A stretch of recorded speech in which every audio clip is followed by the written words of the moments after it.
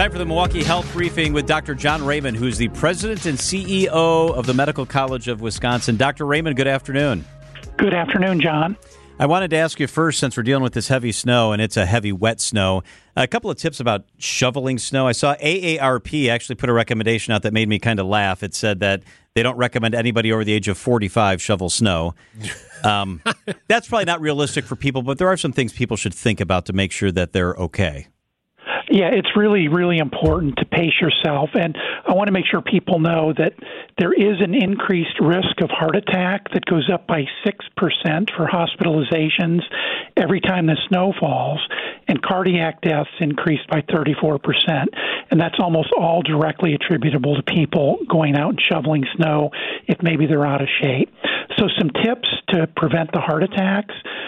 Warm your muscles up before you go shoveling. Shovel with lighter loads, even if you have to shovel more frequently.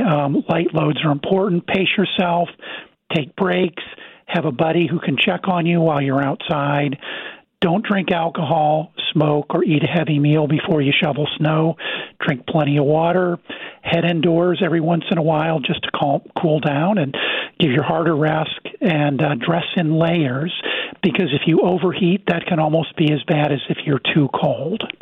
We all get tired when we exert ourselves. How do you know you might be in trouble or your husband or wife might be in trouble? Are there symptoms to look for? Yeah, and they're typical symptoms that are pretty much common sense. Chest pain, shortness of breath, lightheadedness. If you feel like your extremities are getting too numb or have nausea, maybe some chest pain radiating down your arm, obviously you want to go in, call 911, have somebody take a look at you. Dr. Raymond, the new year brings about resolutions. Commonly, people want to do something to affect their overall health, be it mental or physical. Are there some tips or any studies tied to the benefit of actually creating a New Year's resolution and following through? Yeah, thanks, Greg. I know a lot of times we focus on failing to keep New Year's resolutions, but studies have shown that people that make New Year's resolutions are 10 times more likely to change their behavior than people who don't. So resolutions are a good thing, and there are many tips that people can use in making the resolutions. First of all, have a plan. Make sure that it's detailed. Maybe put it in writing or keep a diary. That helps you maintain your accountability. Set very specific, concrete goals that are measurable and achievable, so be reasonable. Try to do one thing at a time. Don't take on too much and start with small steps. Don't repeat your past failures. And you can use an app to track your progress. As I said, keep a diary.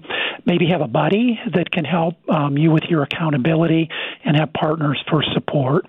And also, if you incorporate that resolution into the flow of your typical day, that can actually make it easier for you to continue on with the resolutions, and then celebrate your small wins. So, Dr. Raymond, one popular program is the 75 Hard Challenge, and it looks really difficult but can really yield results. Tell us about the 75 Hard Challenge. Yeah, it is a very stringent program, and it's not for everybody. But basically, there are 6 different parts of the 75 Hard Challenge. Basically, they want you to do these things for 75 straight days, and if you miss a day, you reset the clock all over again. So stick to a diet, drink a gallon of water every day, no cheat meals or alcohol for the full 75 days, exercise twice a day for 45 minutes each time, read 10 pages of a book every day, and then take a progress picture every day. You can do that with a diary. So obviously, not for everybody, but for people that are highly motivated, that is a fairly popular program. And likely to yield some sort of change in your body composition, but you mentioned it, that is a very stringent and long, drawn-out process here, and it's appropriately titled the 75 Hard Challenge. What if it is your goal just to lose 6 pounds, 7 pounds? Some people can lose it quickly. Some people struggle with it. What's the best way to go about doing it so you're kind of maintaining your energy level or even improving your energy level?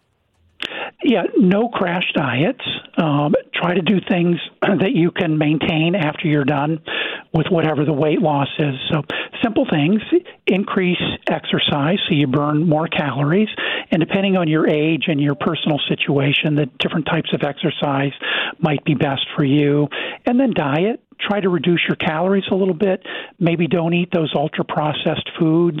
eat substitute plants for animal meats, seeds, fish. Those are things that can help out. If you watch your calories a little bit, if you exercise a little bit more and you stick with it, you'll lose weight.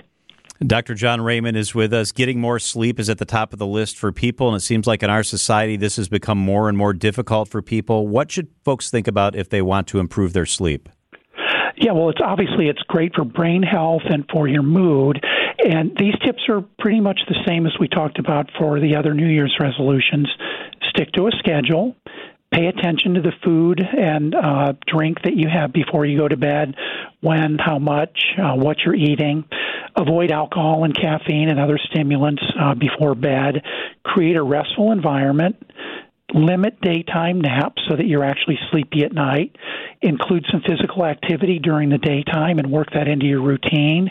Try to manage your worries. Have a good mattress and good bedding. Keep the temperature in the room between 65 and 68 degrees. Relax 30 minutes before bed and turn off the cell phone. That blue light actually activates your brain. And if you're looking at that when you're in bed, you're going to have a hard time going to sleep. And then minimize your noise. Dr. Raymond, did you create a resolution for yourself? I'm trying to do more exercise. My wife makes sure that I'm on a good diet already. But You're already in good shape. I'd like to get a little bit more fit. Yeah, I'd like to be more fit.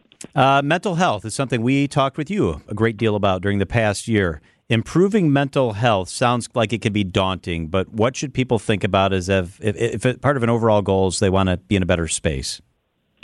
Yeah, well, it can be tricky, but these sound pretty simple. Focus on positivity. Thinking and saying positive things can actually improve your mood. Track gratitude. Keep a journal and reflect on the positive things in your life that you're grateful for. As we've talked about before, taking a walk in nature and enjoying the sunshine can improve your mood. Exercise can release endorphins that can improve your mood. And practice forgiveness. Try to let go of some of the things that are frustrating you. And you can do that by putting your anxieties or frustrations into writing. Show love to somebody that you love. Do something that takes your mind off things that are worrying you, like coloring or painting, doing a small project that you can feel good about when you complete. And for some people, breathing exercises, meditation, taking a warm bath, all those things can really help improve your mental health. I love that tracking gratitude. Yeah, no doubt about that. And it really is gratifying when you accomplish your resolution or you feel like you really came through on it. My goal last year was to see as many of my cousins as I possibly could, those who live out of state, and we extended that to those who live out of the country, and was able to kind of check those off the list throughout the year. But that's a great feeling. Dr. Raymond, do you have good news of the week? Do you have good news of the week for us? Yeah, this is simple. Our Packers are in the playoffs, and I think maybe 10 weeks ago we really didn't think they were going to be there. So that's really great news. It is indeed. Go Pack, go this weekend. Dr. John Raymond is the president and CEO of the Medical College of Wisconsin. Thank you so much. Be safe out there, Dr. Raymond. Thanks, John and Greg.